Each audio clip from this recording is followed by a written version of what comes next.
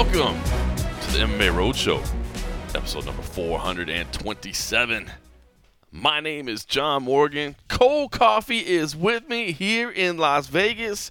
UFC on ESPN 45 Fight Week. We'll talk about all that, but have seen you in a while, man. It was a rare non-UFC week. I feel like if I don't see you for the weekend, it's been like forever, man. Memorial Day, got to kick it, hang out. What, anything crazy going on? No, and you know, actually, this Memorial Day, I actually did like the opposite of like what you usually see on TV, because everybody now is always like, oh, you gotta have cookouts, celebrate, do all the other kind of stuff. So I actually did more of like the actual like real like Memorial Day stuff. So I actually found a Memorial Day ceremony that was at like Lake Las Vegas or whatever. Wow. It was put on by a couple different Foreign Legions group, and like I had Congressman Susan Lee was out there, and some other people. But yeah, they actually had a like little the stuff. Spirit of the holiday. It was like what it was really supposed to be. You know, like because there's like. And the guy had the way he phrased it was good. You know, Veterans Day is when we honor all of our vets. Mm-hmm. You know, living, whatever, anybody that sort of served. Memorial Day is for those that actually have came, but that actually have paid the ultimate price. Lost their lives. You know, there's Armed Forces Day. There's other days where it really is sort of like that. You know, thank you for your service celebration sort of one. So not that this one needs to be the, somber, but it is more of a somber one is what it was initially was sort of about. And even though, and that's part of the reason, the day off, that it wasn't about they wanted to give us a day off to celebrate and cook out and all the other good stuff, which is a great way to spend it, because a lot of those freedoms were paid for by the people that actually gave their lives and stuff. So it was just interesting, but this year I was like, dude, I want to do it right. I was like, I want to, try to find something. And unfortunately, when you look for Memorial Day events in Vegas, most involve DJs and parties at pools and stuff. Discount strip club admissions. I found the one option that was not was at the sort of that Lake Las Vegas, and it was an interesting story. They were talking about so they have the different ROTC groups, and they had these people coming out and they're presenting some different things, and then they go out in this pontoon and they lay this wreath of flowers into the lake, and eventually they collect it up. But part of that's just for those that are passing and stuff. So it was really it was cool. It was about an hour and a half and stuff. But yeah, that started the day, and then it was like it just kind of made the day sort of reflective. Then I came back and just kind of hung out and enjoyed the weather and stuff. But yeah, so I ended up having, since we didn't have a fight on Saturday, I had Saturday, Sunday, Monday, and had Tuesday off. So I had 4 days off. I didn't know what to do with myself. Wow. I was like, this is So today was your crazy. first day back to work. Yeah. Wow. Even yesterday, I thought I was supposed to work, and I was like, wait, am I off? And I looked on the calendar. I was like, well, shoot. And I was like, all right, let's do some stuff. So I ended up going out walking and just exercised a bit, and then I took a little nap and then got up and did it again. So I've just been doing that, just trying to still trying to go to the gym, do well, besides the days that I have to go out and drink to make sure that the Golden Knights, Wow. I mean, clearly your charm of going and getting hammered during the Golden Knights games is working. Or maybe not getting hammered, maybe just having a few frosty beverages. But I always wake up with a hangover, a bit of a headache. It's not like I'm getting like wasted. I'm just like, am I that out of it? Yes, we're just getting older. That's what happens. The functions aren't there anymore. Boy, I'll tell you though because the first night when I was at the Keg West, when they had the titties lighting up, that was a tequila. That was a massive tequila night. The other night was just beer, and then I had one tequila at the end of the night. But the next day I woke up and I was like, ugh, I just felt like that whole day was just shot. Wow, now you got to keep it going through the finals, baby. For the finals, I would do it. Because it's funny because they had a 3-0, and I was like, okay, you made your statement about how they won because I was like, ha ha ha. So then I was like, I stayed home, and then they lost. And then I was like, okay, I'm going to go out. And then I was like, maybe I'll just go buy a bottle of tequila. And then I was like, oh, that shit's expensive. I was like, well, you got PBR in the fridge. Just drink the PBR in the fridge. Right. So and then that didn't work either. I was like, oh, my God, what do I need to do? And then that's why when it came to game time, I was like, just get out of the house. I was like, go walk. So I walked to the bar around the corner. And sure enough, they scored like immediately. I was like, oh, God. God, I'm locked in for the finals now. And then for them to end on 6-0, they skunked them both nights and went out drinking. And I'm just like, I mean, well, if there wasn't a sign, where you're going to be on Saturday night. Well, unfortunately, yeah, I'll be somewhere Saturday. They're going to try to put the game on while we're over there. But unfortunately, we're gonna be at the UFC. Well, you might have to kindly explain to them Why I have to leave? why I have to drink in the room? I wasn't going to say leave. I mean, obviously you have some work to do, but you're like, listen, here's the thing. This is don't not pay for attention me. to this flask. This yes. this is not for me. This is for the city. Okay, this is for the city. This is for the city.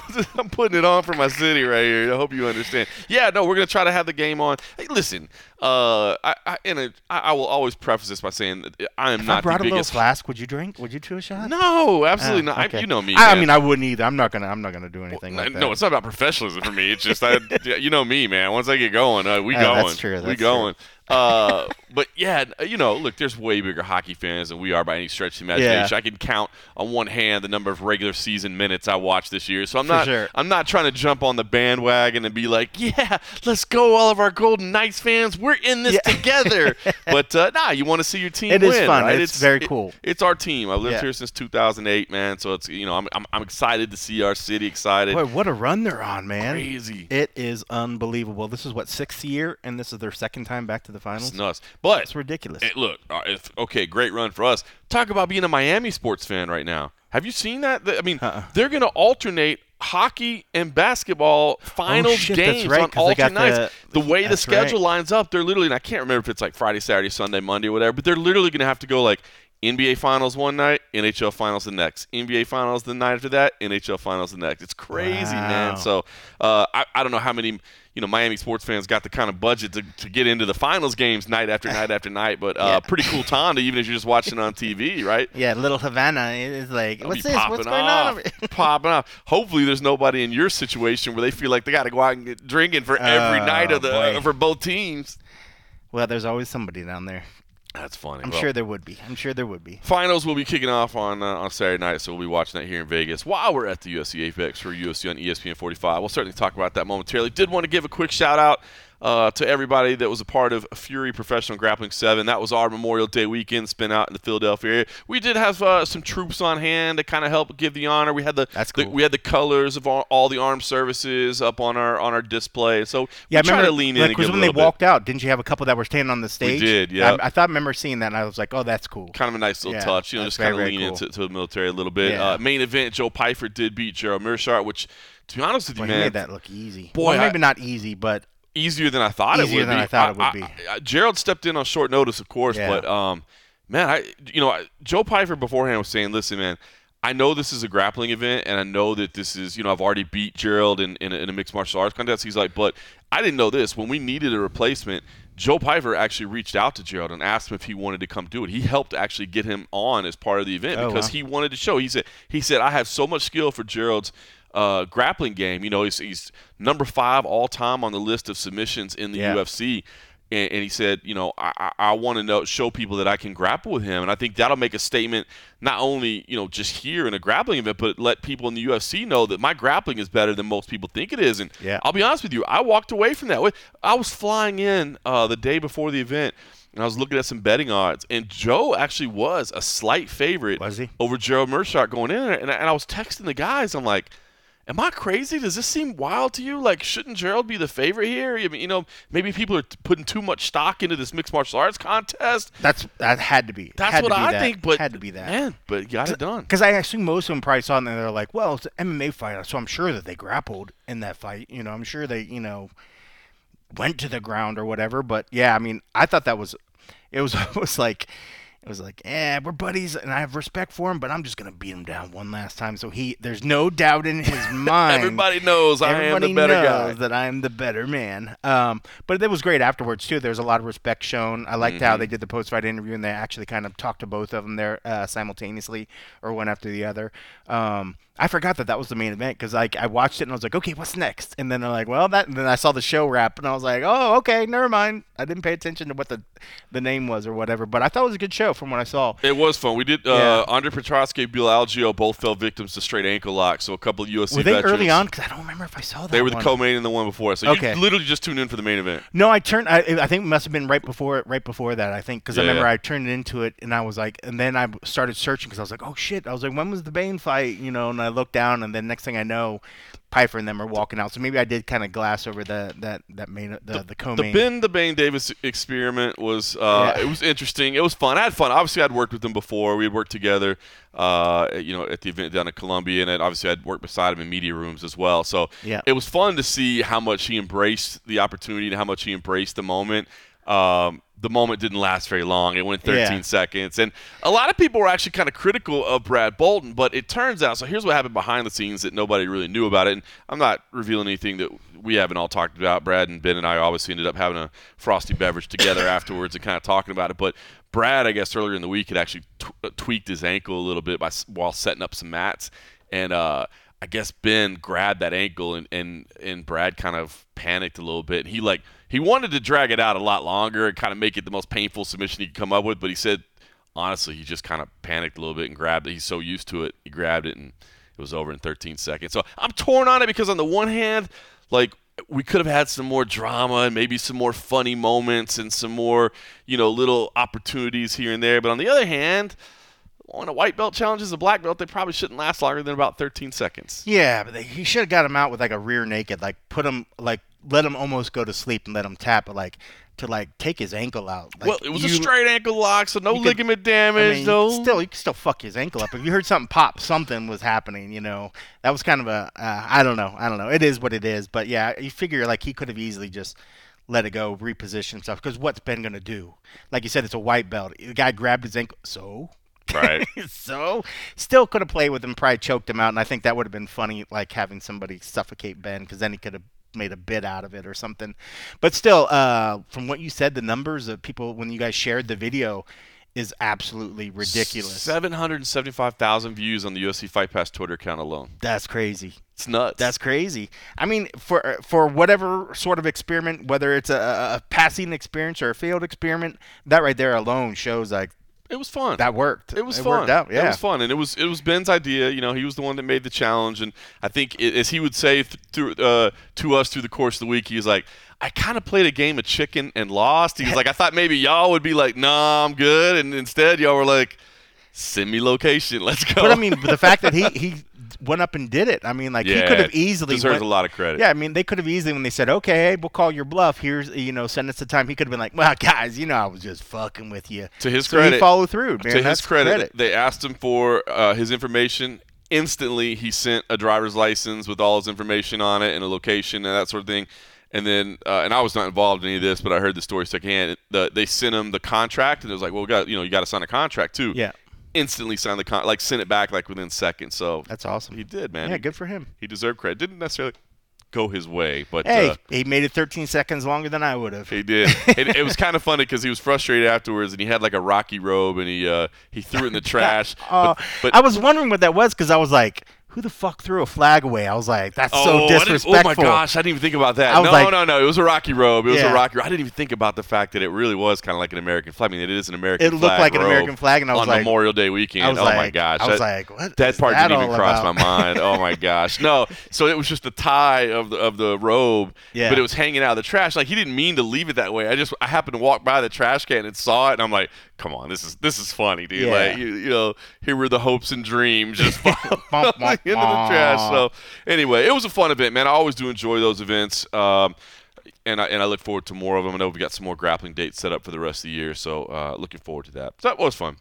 All right, listen, like I said, we'll preview UFC on ESPN 45. I did want to get your thoughts, though, on The Ultimate Fighter, because I know you did watch it, and I do feel like a lot of people are talking about it right now, and I don't know how long that buzz will last. I mean, I think you get Conor McGregor involved in something. You get Michael Chandler involved in something. People at least want to see the start of it. I don't know how long they'll stay on it. I'll just be honest with you. I'll end up watching the whole thing. I like watching everything and consuming it all. But this season I'll probably watch. I was pretty entertained. I was wondering, obviously I knew the show was going to put their best foot forward for the first episode, because from what we had heard, to behind the curtain, whatever, is that as the show progressed, Conor's timeliness was very, very bad. He was showing up late for practice and other sort of stuff, and then we didn't get any of that sort of feel in watching this particular show. One of the things I remember kind of picking up on was interesting is that first different sets of like workouts with the guys. It first made it one point where it looked like it was like the same workout, I thought, but then I saw like 2 or 3 different outfit changes from Connor. I'm like, are they piecing together multiple outfits or workouts just to make it look like they had one proper workout before this fight or whatever? No. But then I was like, maybe I need to go back and look at it. I was like, maybe I'm looking too much, but it was just in the sense of the time they made it seem like they went to the gym and were like training that particular night. And I was like, wait, he's on like his third outfit or whatever. I was like, this is weird, whatever. But what was cool, and I thought was Connor was saying all the right things, at least initially. He seemed very into it. You could tell that there was heat bubbling underneath the surface between him and Chandler. And apparently some of the stuff that we heard, off to the side was that, there was even more stuff that was, cut on the cutting room floor of other statements that would have made it seem like it was much more tension. But you definitely could feel the tension between the two of them. But the stuff that Connor was saying to his fighter was very motivational. Same with Chandler, obviously was saying the right things. We kind of knew that Chandler had all the vets, and we knew that Connor had all the prospects, even though it wasn't set up initially to be that way, but it just kind of worked out. But there were really only 2 choices. Right. That's it. It's like, okay, well, you pick the lightweights and you pick pros or prospects. The other guy's going to the other one, and then the other guy got the pick. You're right about that. Like, that was almost a miss to me. Like, there's really not much choice here. Like, hold on, it's one or the other. But I will say what I did like was the whole seeding situation, right? Because it's that was different. I'm going to rate my guys, and that's how these matchups are going to come together, because I feel like it's less like whoever has control of the board is trying to pick the best stylistic matchup over their other guy. Like, I know my guy's a great grappler, so I know this guy that they have is a really good striker, but you know what I mean? Yeah. There's none of that. It's now just how did our things come in? To me, I think that makes the tournament almost like a little bit more fair, what I mean? Because it's not random so much because it is seeded, but it's not like that control of the board picking the fights, and so that aspect of it I liked. I hope they keep that moving forward. And what was interesting though, because it was kind of funny, because you talk about the seeding, like Chandler was like, even when it was kind of like the mindset of picking the 4s, like, even though I'm picking you as like a number 4 doesn't mean you're like the low guy or whatever. He's like, I'm just picking a sort of place or whatever, but the fighters are seeing it, and like when they got to pick number 1, they're like, obviously they see I'm the top choice, the guy that they're thinking. And I'm like, well, somebody's on the different page or whatever. But obviously, I think there's even some gamesmanship with that too. Like, if they knew that the 4 was going to go up against the 1, okay, well, do you sort of play the numbers a little bit? Right. Like, I'm pretty sure that's going to be their 1 guy. So I think my 4 guy could beat that guy. Yeah, and then 2 and 3 is just 2 and 3, 3 and 2, whatever. So I mean, I think even with that sort of ranking, I think in their mind they probably didn't go in there thinking, okay, this is my number 1 guy. Obviously, I think he's got the best chance to win. Oh, this guy's maybe not the best chance, but I think he's solid. I'm gonna put him at 4. I think probably in some of the ranking they were already thinking in mind, like, who's Connor's number 1 guy gonna be? Who do I want to go up against that's gonna give him a tough challenge or whatever? But yeah, I mean, I thought that obviously. The show's the show. It's got a certain production value about it. You want to kind of see how the relationship between the fighters, the interaction between the coaches and the fighters. That was always going to be the big question for me, was when it came down to the coaching styles. Yeah. We finally got to see the coaches. We knew who the coaches were, but to see the coaches there, to actually interact with them. I thought that the crew that Chandler brought was just studs. I mean, I like the people that he brought with him. Connor, obviously brought people close to his camp and been the other stuff. I mean, the guy that's been his boxing, the striking guy was probably the oldest of all the coaches, but this is the guy that's been with Connor for a long time. Yep. So there's a lot of loyalties being shown on Connor's side, whereas you could definitely see where Chandler, I think, was trying to pick guys that were friends with him, but also guys that were killers in what they particularly do. They brought his normal striking coach, but then he brought Drysdale, who's an absolute beast. And then you bring Bader, which one, as well as being a great wrestler, a good striker, but he's also a guy that was a champion in an organization, and he's already been in the UFC. Ultimate Fighter. Yeah, and an Ultimate Fighter champ. On top of that, too. So, I mean, it kind of worked out pretty good. I mean, I think even if they would have just had the plan at the beginning to give Connor the prospects and Chandler the vets, it would have still worked out. But the way that, until Dana said it at that point, that was like the first time you heard them, like, at least for me, heard them say vets versus prospects. Right. Normally that shit would be bannered on the banner. It'd be whatever, it was just McGregor versus Chandler. tough True.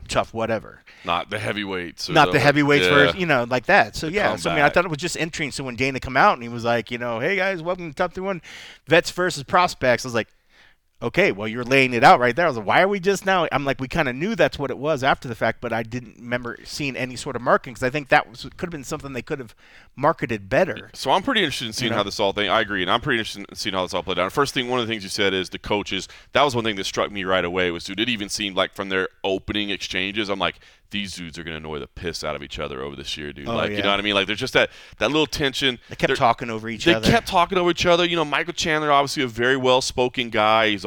He's never going to just be quiet. Some guys, if you start talking, they'll just kind of be quiet and sit down. No, he's always going to have a retort. Meanwhile, Conor's one of the best speakers in the history of the sport, at least in terms of, yes, he's always got that quick wit, and he's definitely not – he's going to talk over you. Like, even if he's just repeating the same word and screaming at you, he's not going to back down. So I think over the course of this season, they are really – going to get on each other's nerves. So I'm anxious to see that and see how that plays out and builds to what we hope is a fight. You know what I mean? I still have faith that it's going to happen. I know a lot of people have doubt. That light heavyweight fight? I believe, Poor Chandler's got to gain 50 pounds. Wherever they go, man, heavyweight, whatever it may be. So I'm anxious to see that. I think the coaching dynamic is going to get worse.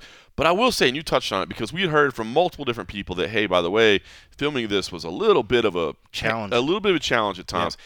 And when Conor no-shows the first weigh-ins, I really didn't think they made much of it. It was just like, well, here's the weigh-ins. Oh, Conor's not here. Okay, let's cut over here. Not like, let's go. So I'm anxious to see how that plays out. And I do wonder if maybe the dynamic works out good, because with Conor controlling the prospects, maybe the prospects are going to be a little bit more like, well, that's Conor McGregor, so, dude, I'm not saying nothing. Like, I'll just work with his coaches. You know what I mean? Like, whereas maybe, like, I wonder if the veterans – now, again, we're going to see how much they show anyway, but, like, I wonder if it had been the vets and that happens, coach isn't here. Now, we don't know how much – well, again, we've heard some sessions were delayed. We've heard some sessions were rescheduled, whatever.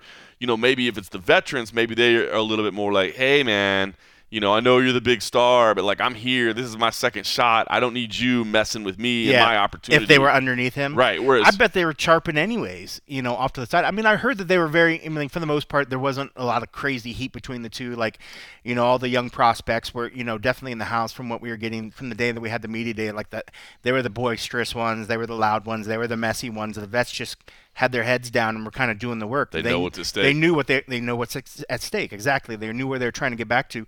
I could see where they could use a moment of some of the stuff going off to, if they really wanted to, they could use that to get under the heads of the guys. But I don't think they probably use that opportunity because, one, they understand that it's no fault of those fighters what's being done to them. So I think there was probably a part of them they're like, kind of feel bad for the guys. I'm not going to kick them when they're down because they're over here trying to get trained, but they have to hold off on training sessions because their coach won't show up. Right.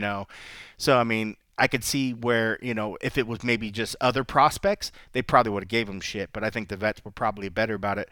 But you're right. It'd be interesting to see how it plays out. I mean, did the UFC do Conor a square and make him not look bad by showing up at the weigh-in? They sure did.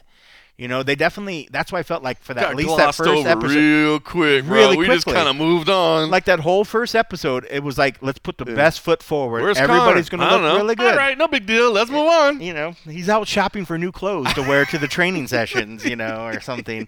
I mean, I'll give him that. He showed up to the fights looking good, and then all the other shit. And he said the right things after the fight as well, man. And you could see he got into it because, like, when his fighter lost, as much as Conor now is an actor, you could see that was real. He was upset when his guy lost. He's competitive, man. And he feels for them, I think. And I think he felt for them as well, and I think this is the guy that he liked too. So like that was real for me. Like, so I was like, okay, cool. He's maybe not there as much as he could have been, but when he's there, he's engaged, and that's as much as they can ask and hope for. He's going to give the words of his wisdom, and as long as he's engaged and he's giving them his 100% when he's there, they're going to get out of it what they need. And honestly, the prospects, I mean, they love the mindset. I mean, like, they're here, and the fact to be under the biggest star of the sport, that's got to be pretty darn cool. I think they probably understand that, yes, there's going to be some things that aren't going to fit the normal that they expect, but he's a global superstar. That's it. And you can learn something. And you can learn something. And he's got that singular mindset. So and they I'm teased a little bit it. in some of the clips. Like you could see that there was. It looks like there's a couple dinners or something that he's hanging out. So, we've only seen the very beginning of the shit. Yep. So it's hard to make an overall statement and say, oh, Conor was absent for so much. As long as he made do of the times he's there, and it looks like he has some good bonding moments that we're going to be seeing soon. So it should be interesting. But boy, seeing those two side by side, the size difference is just glaring. It's huge. Yep. It's huge. Yep. And then for him to come in, I'm glad I'm going to do the 185, and you can see Chandler's like, huh? Okay, yeah. Like I just want it to happen. He's like, oh, we can maybe do it. You'll do what you're told. I was like, crazy, man. Listen, I'll be watching. I know. Listen, Conor, obviously biggest star in the sport. Chandler's somebody that we've been following his career from Bellator days, so now, and he's a great dude to be a part of. So I'll be watching. And I know, as you said, the show's a show, and I see a lot of people that are just like, I just can't watch anymore. And I get it, but I'll be honest, like, I just watch everything, so I'm down for it. Like, MMA is my sport, so I'm going to watch it. Like, I get it. I did see a complaint. Good thing they didn't put all the episodes on there. You would just watch them I'd have already been all done. I'd have binge watched it all last night. I did see a complaint that a lot of people say that, it's frustrating because you knew based on the time of the show that, like, the fight was going to be, like, real soon. Like, real short, I should say. Well, that's just us being smart, I think, as viewers. Yeah.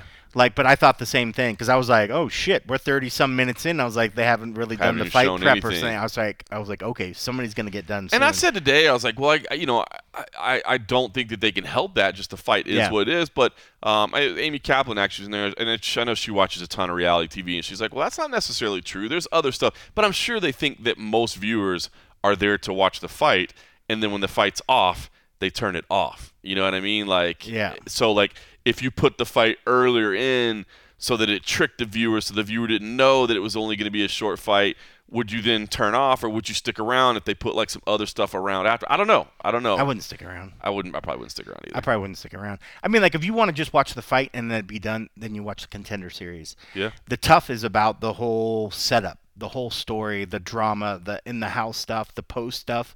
Because the Contender Series, you don't see that post with the loser after the fact. True. Like the fight's done, they go their way. You get to see the, if anything, you see the winners back in the chairs waiting to see if they get a contract. But you don't see the loser. So true. That's so wild. I never after thought this about one, that. you actually get to see the emotions of the winner going back, and then you get to see. Yeah, it was. I felt really bad for him. I mean, like, but I thought that was so cool. Just the teammates and what they were saying to him. You're gonna learn from it. All this other sort of shit. You don't get that in the other one. So I mean. If you're interested in that sort of stuff, then you stick with it after the fight. But I mean, but I think just us as people, as smart viewers, will pay attention to that sort of stuff and they'll look at it. It's the goal of the show to keep you intrigued so much that you don't care that the fight hasn't happened. Right. And then all of a sudden the fight's there. Like if you're sitting around thinking like, oh man, when's the fight gonna start? That means you're bored. And it's tough on them because if the fight is only, however many seconds it went or whatever, that's a lot of extra filler that they had to kind of build up and do, know, and that's tough. It's a tough task to keep people intrigued into it. But I thought it was decent. But I thought the fight was good. I mean, Roosevelt, boy, look good. I mean, the guy wanted to let him take a couple more shots, wouldn't have changed anything. Like, he was out. I mean, he laid out flat. But I could see he just came to and he was like, "Oh, I was fine. Why'd you stop it?" And it was like, "Bro, you could have ate easily 4 more shots." Like down and away. He went flat and his head went back, and he was definitely out. But I could see where some people maybe were like, "Oh, that was a bit early," and I know he was contesting. But I think once he saw probably the replay, I mean, he understood and he knows or whatever, but you still feel heartfelt, really bad because he was talking about his family and it showed that nice package of him and his family, and then you just get there and you're the first one out and you don't even barely get to fight. Barely even get to show anything, So that's tough. But I mean, that's the difference. That's the difference of that and the contenders. Contenders, you get that quick little glossy package of them working in the gym and then get a couple of little sound bites and that's it. This one, you actually get to see the fighters thing, and that's what Dana was always proud about before, is that you're actually learning about these characters, you're learning about these fighters, and that's where some of these people have a good chance to maybe get asked back again if people like them. Contenders, you have that chance to have a great performance. Then people are coming asking you because of your performance. This one, even though the guy got out really quickly, I mean, people might still be like, hey, I like that guy's story. Let's give him another shot. You know, true. so there's still something to be said about that. But and you are still, if you have your mind right, you are still getting all that training. You know what I mean? Like you're still, it's like, hey, now, okay, yeah, you're disappointed as hell, but if you can get yourself emotionally past that, you're still going to get to work with elite level coaches, elite level fighters, you know, and you can gain a lot during that time. We have heard people that said that, like, hey, they gained a lot afterwards. It's just you got to get over the depression. You got to get over, like, hopefully you don't go down a binge drinking for a while. You know what I mean? Yeah, and just party the rest of the time. Right. Because I mean, I think what we've seen out of with Contender Series and with anything else, I mean, like just because you lose that fight and you don't get the contract or whatever, doesn't mean your opportunity's done. No. Like you're still right there in the face of everybody, and if you look great the rest of the time, and you have the coaches that remember stuff, and the UFC remembers that you're doing whatever, and you're doing the work, and you're soaking all up, you're gonna get a call again. Like all these prospects and all the vets that lose, just it doesn't mean that their time's done. Do they maybe get like a multi-deal, contract? No, but does that mean that maybe they get picked up on a short notice or they get picked up in the future? Probably. Yeah. So worth checking out. If you're I'm into it. If you're somebody that's been out of it, Ultimate Fighter for a long time, you're like, I haven't watched since Kimbo and all. You know what I mean? Like it's worth checking out. I think. Definitely. That was a big personality right there. That was a big one, man. Still the biggest one. That was great, man. I'm thinking back to that scene now. We're like, oh, we got one more guy, and they bring him in, and everybody's just like, oh, that was a time, man. The run of Kimbo, man. Much love. You talk to anybody behind the scenes, man. That dude had a heart of gold, man. Yeah. All right, listen, I did want to ask you, too, about this PFL situation, man. 10 fighters now have tested positive out of their 3-fight run here in Las Vegas. And, I don't know that there's many conclusions to be drawn about the organization itself. It concerns me a little bit with that many fighters that maybe, they thought, oh, well, we're in Nevada. They don't really test. They weren't used to the fact that Nevada still tests, kind of in the same way that USADA does and that kind of strength. But boy, it's interesting because 10 athletes, now it is worth noting that's out of 3 shows, not 1 show. It was a 3-fight series. It is still a hell of a lot of guys to test positive. It is still a lot of names to replace. You've had some that are bigger than others. I would say that I don't know that it was any of like the promotion's biggest stars where it could have a big impact. I mean, I think that's the whole thing that a lot of people have said is that they don't really have the big names yet. They're working on it. They're deepening their roster. But I don't think there's anybody that, it's not like Francis Ngannou came in and was all scheduled for his first fight and he tested positive and now he's out for 2 years. You know what I mean? They basically just had to get some other names before the part of their season. And maybe that's even a benefit of the PFL situation is because guess what? Somebody's still going to progress to be champion. Somebody's still going to win $1 million. Somebody is going to become the face of this season. Maybe not the face of the company, but, there's still an opportunity for names that you didn't know to step forward and for them to have their miraculous run to the top. So maybe in some ways the PFL is set up better to deal with this than most organizations are. But gosh darn it, man, for the timing of the organization, for all that they're trying to do right now and all the public publicity and positives that they're gaining, boy, it just seems like a bad time to have 10 different people testing positive. And especially the last one that just found Wilkinson was that was the bigger champ. One. Yep, that's kind of the biggest one right there where you go, ooh. I mean, I certainly, if there's anything that PFL needs to look at, I mean, I certainly don't fault like the PFL's trying to do anything shady or whatever, or do anything. One, it's still the onus lies on the fighters themselves. Can't blame them. Can't blame the organization. Yeah, it's not like the organization like here, sign this paper. We're gonna fly you out here, and oh, by the way, will you take these drugs? Will you enhance yourself? If anything, it just does point a light to where maybe there is a part where if this is going to be something where they're going to fight in areas that, unfortunately for them, they test, maybe they do need to step up, like things like what USADA and those guys are doing, and where you're testing these people when they're out of competition. Unfortunately for this, it seems like they're only testing them when they're in competition, and these guys are either that bad at what they were trying to do that they just didn't even think that they would try to skate around the situation, And I hate to say it, but if you remember before the USADA program was put in place, that's what they used to call the fight night test is an IQ test. Yeah. Like, bro, you know what I mean? Like, okay, you could have cycled off. You could have gotten, Yeah. you could have not done this. You could have done that. And again, I'm not trying to insult those athletes. Like, I can only imagine if, you're trying to make money off of your physical prowess, you're going to do everything you can to help enhance yourself into the most way to make that money. That's just the reality of the situation. Everybody's going to try.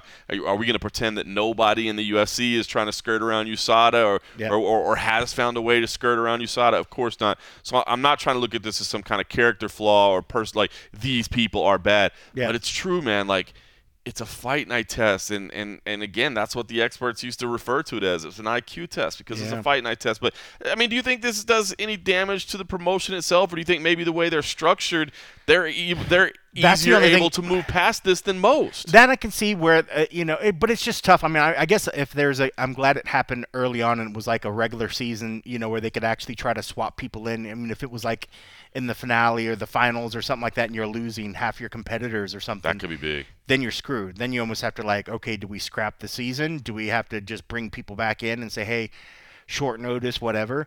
I mean, it's tough, especially, it's tough in the sense of you go into the season with only select people participating in the season. Right. And then if you start having them drop out because of other reasons, depending on when it happens, it's not like you could just cycle in and say, hey, I know you were in this season before and then you didn't get it and we're going to call you up and I know you haven't been training or whatever. So you can't just swap people back in, especially, just because of the way of the structure. And then at that point, it's like, do you just scrap the season, just call it a regular year, right. and then maybe tally next year we're going to do $2 million or whatever.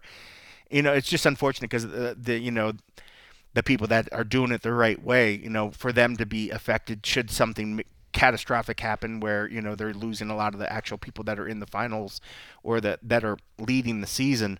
I can't remember how did Wilkinson get an early finish? I can't remember if he got 6 points that night. I know he got I can't remember.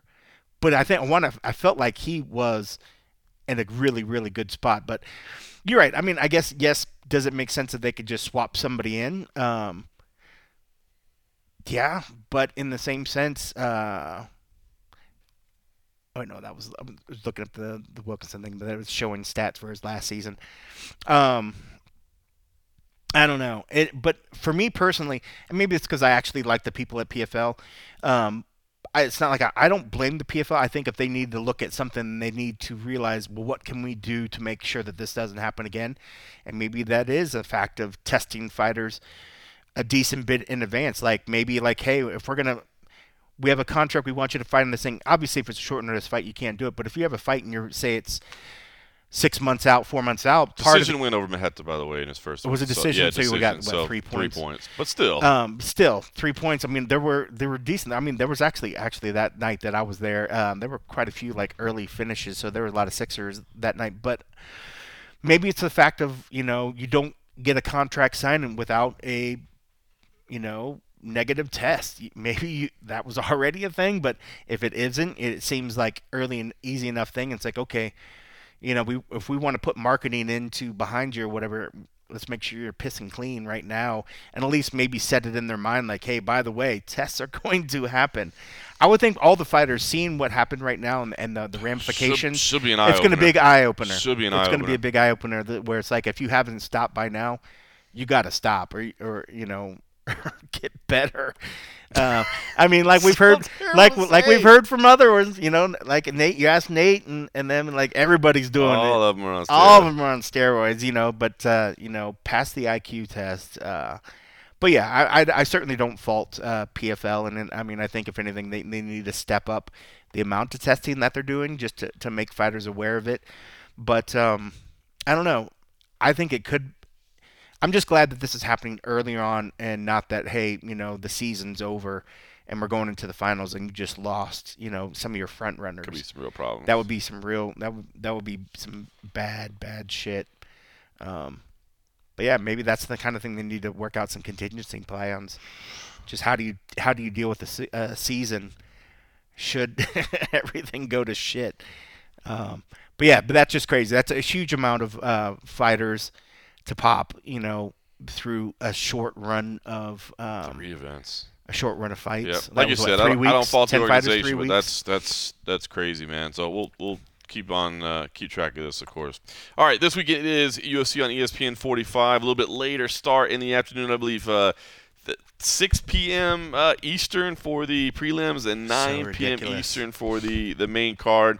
A full schedule of bouts as well. I believe 13 matchups this week on ESPN and ESPN Plus from the UFC Apex. The main event, Kai Kara-France versus Amir Albazi. We had a chance to talk to them earlier today at Media Day. It's interesting. It took the odds on this one because I was kind of really interested to see what the odds makers are saying about this one. And they've got it kind of the way I do in my head, which is a pick 'em, man. I'm really interested in this, right? I mean, Kai Kara-France has definitely faced the better competition along the way. He is coming off a loss, but it was a loss to Brandon Moreno. Not a bad person to come up short against. Did have to withdraw from a fight. It was a back injury. He said, "Look, there was no, like, you had to talk me out of fighting. Like, I couldn't even get out of bed, so there was no way that I was going to be able to compete."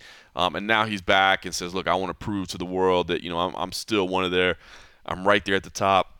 I'm one of the best." And he did say, "I'm not saying this is necessarily the #1 contender fight for me, but I want to prove that I'm still there among the elite, and then I'll be around." Meanwhile, you have Amir Albazi, who I like Amir Albazi in terms of his attitude. I like him in terms of his game. He's got a great record. I actually talked to Dewey Cooper earlier this morning, and he was saying just how Amir is really peaking and really just firing all cylinders right now. And this is a big opportunity for him. But it's weird because Amir hasn't had the matchups yet. At least the big names. Not the big names yet, but it's wild because you look and he was scheduled to fight Brandon Royval. He was scheduled to fight Alex Perez. He was scheduled to fight Tim Elliott. He was scheduled to fight Ode Osborne. He got the rescheduled Zaga Samulugulov. He was scheduled to fight Halian Paev. I mean, he's had so many fights fall apart along the way that it's not that he hasn't been willing to fight these big names. It's not that he hasn't been ready to fight these big names, but he hasn't yet. So it's this real kind of proof. You always worry, am I putting too much stock on a guy that hasn't actually reached that level yet, or is this just his opportunity to prove to the world that he is at that level? And Kai Kara-France is just going to be the name that stands in his way. So I'm intrigued by this fight, man. I really am. And again, the odds makers have it at about a pick 'em, and I can't disagree, man. It seems like a pick 'em kind of fight to me. It's gonna be great. I mean, it's tough. I mean, it'd be interesting to see how Kai Kara kind of bounces back in this one. I think a lot of staff, and I think I picked Albazi in this one. Yeah. And I think partially, I would have. I mean, the dude's a stud, man. And like when he gets in there, and I just think his size. I mean, even though they're both in the same weight class, if I remember right, he just feels out big by the time it's fight night. Yes, I think when we see him across from each other, I think he's going to look like the bigger dude. He's just fast. He's just powerful. And I mean, maybe I put too much stock in when somebody's coming, back after a loss, that it lingers in their mind and stuff. I mean, Kara-France, he comes from a great team. He's around winners. He's saying the right things. I think just initially, I was kind of just handicapping him from that loss that he's coming off of. But yeah, I think it's be a fun fight. I think it's gonna be an interesting fight. I think it has the potential to finish early, but also both these guys are studs. I could see them dragging it out. But yeah, my initial lean, I leaned Albazi on it, but I could see where someone could be a pick 'em, and I think it partially is because of the names. It's the name factor. I agree. I mean, because clearly Kara-France, the names on his resume have been the bigger sort of names that he's actually got into. But yeah, when you just read that list, that was a list of studs that just didn't show up. Didn't happen. And half of them they withdrew. Yep. It was either injuries or they backed out. I mean, Albazi backed out of one of them. Not saying anybody's scared of anybody. Or anybody. But I mean, if I remember it, he was bitching because he was I can't find anybody to actually get in there with him, So I liked what he was saying. I mean, in his mind, he sees this as a contender fight. That's right. He said, "Look, I'm waiting for the winner of Moreno and Pantoja, and that's just that." And I was like, "Have you talked to anybody about that?" He's like, "Brother, I didn't have to talk to nobody. Like, I'm telling you right now, this is the #1 contender fight." So, I mean, I can't really fault him for it. No. I mean, when you look at the names that who Kara-France has just been in there with, it's like, okay, yeah. I mean, he was the contender. He was the guy that was up there for it. So it's like, okay, yeah. I mean, I think you're right. Yeah, and you look at, right now, if you look at the official UFC rankings, obviously you've got Brandon Moreno as the reigning champion facing Pantoja, who's number 2. Davison Figueiredo is number 1, but by all accounts, it looks like he's going to move up to bantamweight. Yeah. I know there was some talk about, no, maybe he'll stake 25, but I keep hearing that the next fight will be at bantamweight. And he wants to do that move, too. I mean, that cut is just killer. Bad. Yeah. Kai Kara France is number 3, so you'd have Albazi taking that. Royval might be the only one that might be a little frustrated in there, but there's some big names that they're at the top. So looking forward to this one. Co-main event, Bruce Leroy is back. Alex Caceres against Daniel Pineda. Looks to me like a fun fight on paper, man. It's crazy.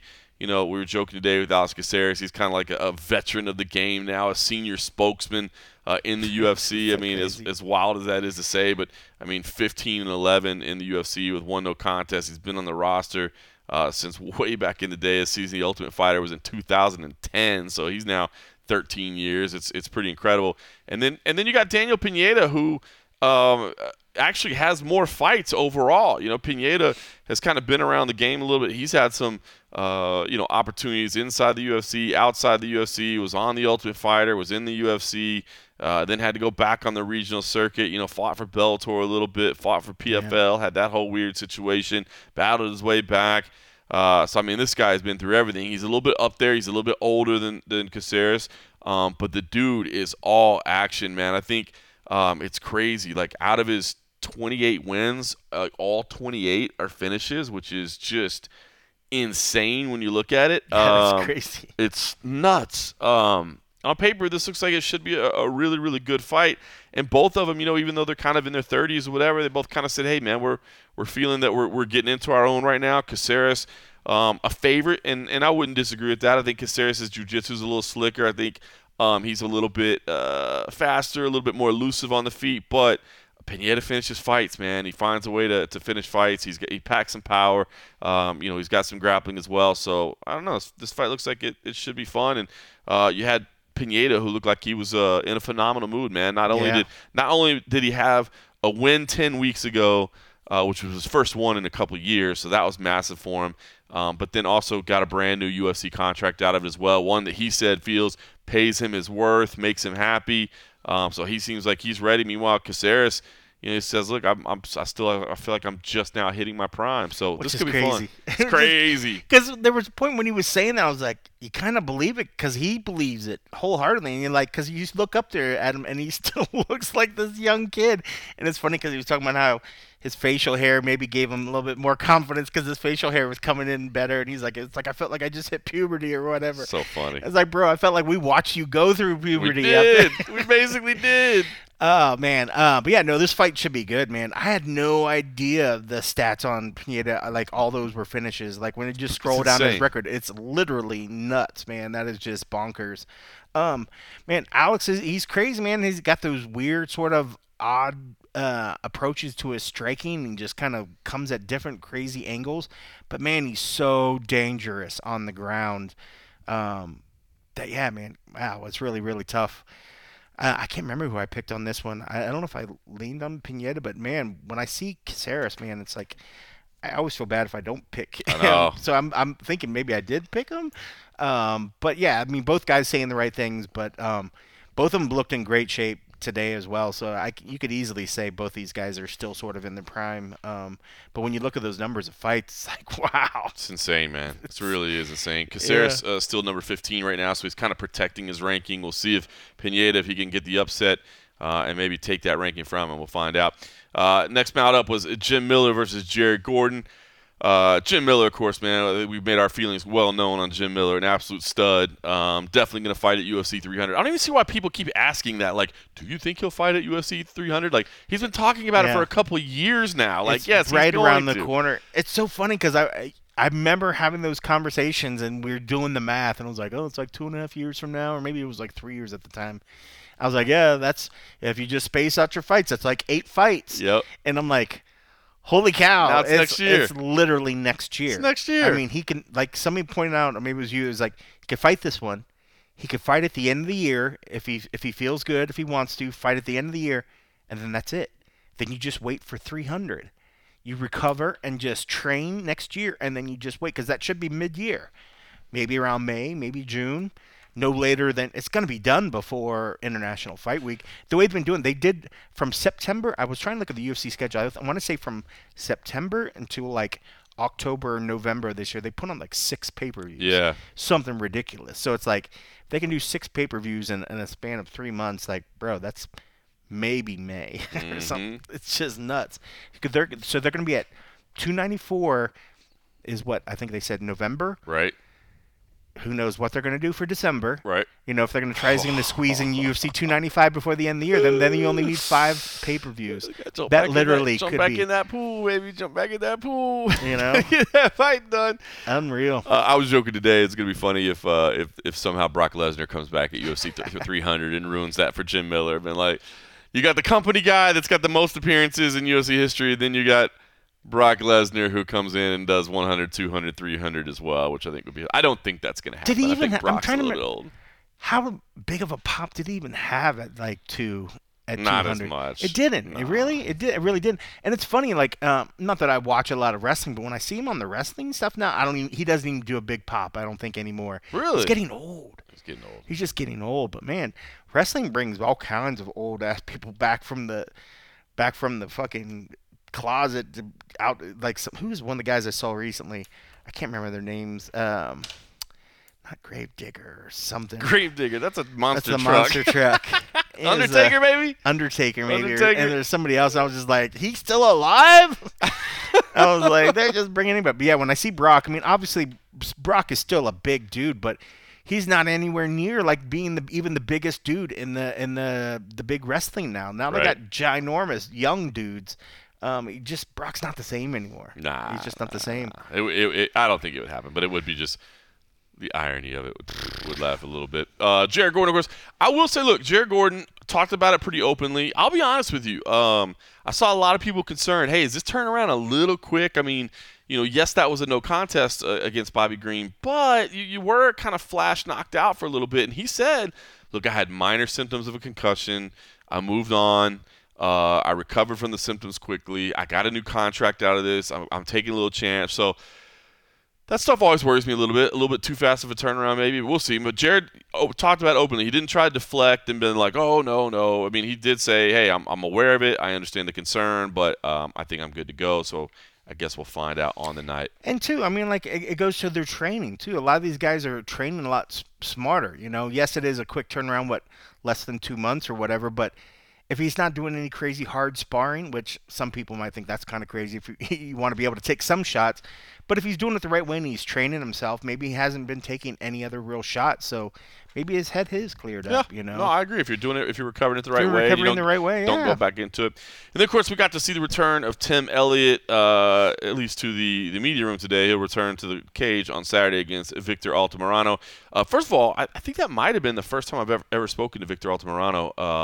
I can't remember, but man, what a well-spoken guy and enthusiastic and embracing the challenge of the moment and all that. Smiled 24/7. The smile's never gone. Loved it, man. I think he was our first one today and just really set the tone for a positive day. And then Tim Elliott was the one that wrapped it up. And I just got to say, man, I thought Tim Elliott handled everything with the utmost of class, and it sounds like he's in a good place now. Yeah. We've all publicly seen what he had to go through in terms of, the divorce and the cheating that happened and the frustration. And, obviously he had to move gyms as well because of course, there were some other gyms. And it was, he talked about it too. Like, there were other gyms besides Glory that I could have competed at in Kansas City, but I just had to get out of the environment, man. All the same people, all the same. Because they could have easily walked into those gyms as well. Yep. I mean, it's all mutual friends and whatnot. And, that's tough. But you definitely could see where there's and when he came out and said what he did, I know a lot of people are like, why would you even do this? And I said, one, and he even made a point to talk about today, it wasn't about just coming out and trying to hurt somebody else, but he needed it for his own healing, to kind of clear things off of his own chest and kind of help him. And ultimately, at that point where he's saying something and he's coming from a right place in that sense where he needs the healing for himself, who are we to say, bro, why did you do that? Why did you air that out? He needed to do what he needed to do, so good for him. I mean, he came in, he addressed the situation, he answered all the questions, and he could have, if he wanted to really be low and dirty about it, he could have easily just went lowball today. But he didn't name either one of the parties today. said my ex-wife, said my, former friend or whatever, training partner. He kept it clean. I thought he did the right thing. And He even said that he still loves her. I missed that He part. said he still loves her, man. Sucker. Yeah. No, I'm just kidding. So wrong. Yeah. But he said I do still love her, but I cannot have her as part of my life, and I cannot be part of hers. I missed that part. But that's honorable from. I mean, I think every guy that has met Tim, and has loved Tim and liked Tim, was heartbroken for him. I was absolutely gutted for him. And I like Gina. I liked her. I thought that she was always a very nice person, but it was hard for me to not have my perception of what I think of her as a person change. I try to stay separate from that sort of stuff. It's hard because we really know all the parties involved. Yeah. You know what I mean? Like I've talked to Kevin a couple times lately in his BKFC run. We saw Gina here for years in Vegas, and who knows? We don't know the whole story of what happened, but it doesn't sound good. Yeah. You know what I mean? And it's just, I don't know, man. I mean, shit happens. I mean, like, people fall out of love. People happen. The stuff happens. It just, you just wish that things could have been done a little bit differently. And I think it's just when you put yourself into the shoes of what Tim went through. I mean, I think anybody that's ever been cheated on in their past, it brings feelings out, and you feel that sense of dread and pain for them and bit of rage, and it's just like, ugh. So I'm glad that he was able to get out what he needed to say, because when he came in today, he was able to smile, was able to talk about it, and he said he wanted to do it. He felt that he wasn't looking like the dad that he wanted to be by what he was putting himself through. He wasn't being the best dad because it was the choices that he was making was hindering him for that. And so he needed to correct that. And who are we to say, bro, don't do what you need to set your mind right to take care of your kid. And if you're feeling that you're not doing something just because we're like, oh, why didn't you keep that silent? Why didn't you just live with that? That happens way too much. Because it was easier for him to get it out in the open and not have to sit on it and hold on. Yeah. He even said that, like, people were asking about it, and he was making up lies to cover for them. And it's like, nah, man. You Humans don't need to do some crazy shit. They do, man. But he seems like his head's in a good place now. He's in the Dallas area with Chris Brennan. People might not know Chris Brennan, but old school, he actually competed in a tournament. Talked about recently. It was the 25-year anniversary of the first UFC I ever went to, which was UFC 16 way back in 1998. He competed that night. It was in a tournament that night. He ended up competing against Pat Miletich, who he had fought a couple other times as well. If you look at his career, he fought in King of the Cage. He fought in King of the Cage 1 with Joe Stevenson back in ’99, which is crazy. Antonio McKee at King of the Cage 3. So now you're seeing these second-generation guys. Went on to fight John Alessio, Takanori Gomi, Rob Emerson. He fought in Pride as well. I mean, this guy was around in the early days, and sounds like he's living with Chris Brennan right now, and is hoping to take the money from this fight and buy a house in the Dallas area and stay there as part of his camp. And touching for me as a dad. He said he felt bad because his kid, I think he says about 8 years old, and knows that she's in school, and now he's gonna have to uproot her, which he'd already uprooted her before from Vegas to Kansas, and now he's like, do you want to stay here with your friends, or do you want to go somewhere else? And pretty cool that he said that she right away was like, wherever you go, Daddy, like that's where I want to go. And that obviously that touches your heart as a parent. So rough situation for Tim, but it does sound like he came out of it better the other side. We'll see how that translates on Saturday night. Obviously, he wants to go in there and get the win, but a big one for him, to say the least. So. It's funny when he first said Chris Brennan, for some reason in my head I heard Charlie Brenneman. It was another old school, but I was like, no, that's not different old school guy. Different old school guy. Different old school Charlie guy. Had great fucking afro hair, man. That's amazing. Karine Silva, Ketlin Souza in the women's flyweight division there. Abu Bakar Nurmagomedov and Elizu Zaleski dos Santos in the welterweight division. That is your main card. Listen, some notable names on the prelims for sure. Daniel Santos and Johnny Munoz could be a very good fight. Andre Arlovsky's back. You're giving all the praise to Jim Miller, of course. But Andre Arlovsky, one of the uber veterans of the sport, to say the least, against Dontel Mays. John Castaneda is in against Moin Gafarov, who stepped in late. Muhammad Naimov stepped in late against Jamie Malarkey. I was actually excited to see Naimov.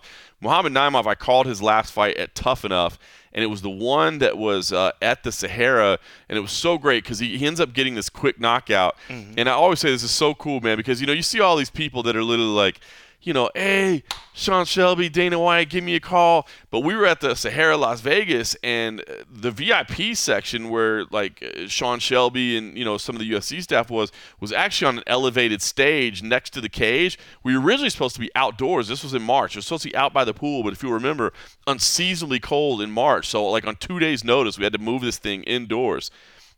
So we end up in the same venue where the World MMA Awards are, but now we got a big cage in there, and thank you to the people of Sahara that made this all happen on short notice. But the VIP section was elevated, and it was even with the cage, and it couldn't have been more than about 5 feet away. And Muhammad has like a 50-second knockout, and he literally looks over at Sean Shelby and is yelling straight at him. Not be like, hey, Sean Shelby, please give me a call. It's like, Sean Shelby, I got all these followers. Look at what I'm doing out here. Give me a call.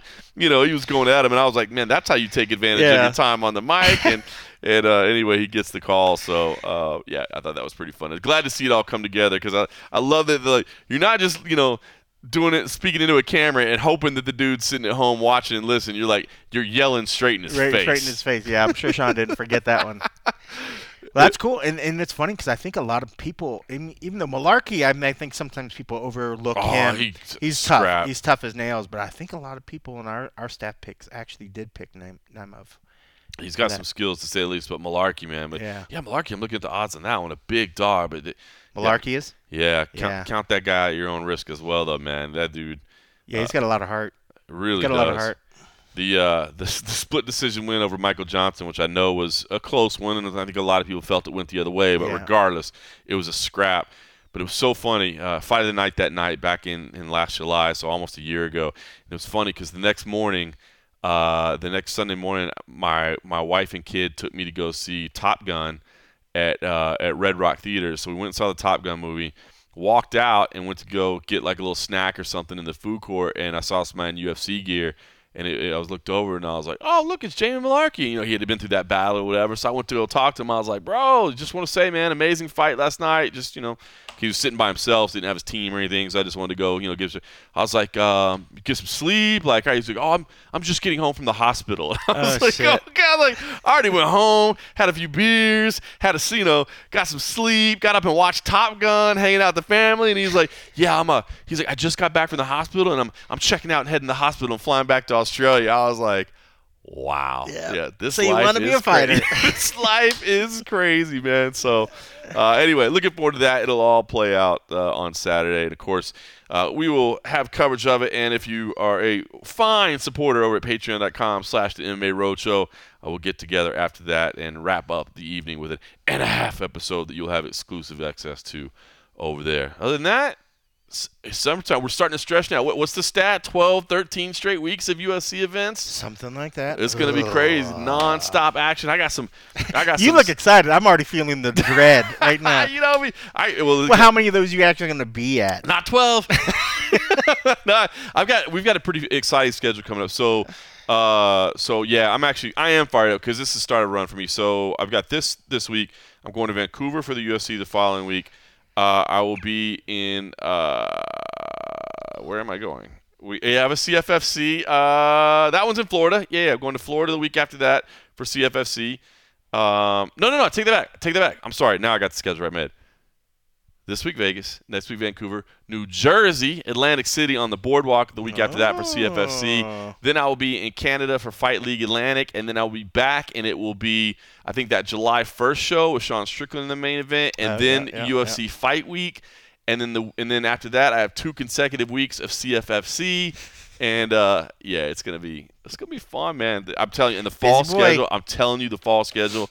We teased it a little bit on the broadcast the other night. I cannot wait until everything's official. You know how it is. You got to get the ink signed on the contract and all that. But once we get it all signed, I'm telling you, the fall schedule is going to be crazy. I can't wait. So, jeez, you might need some full-time people over there at the old MMA Underground. You never know.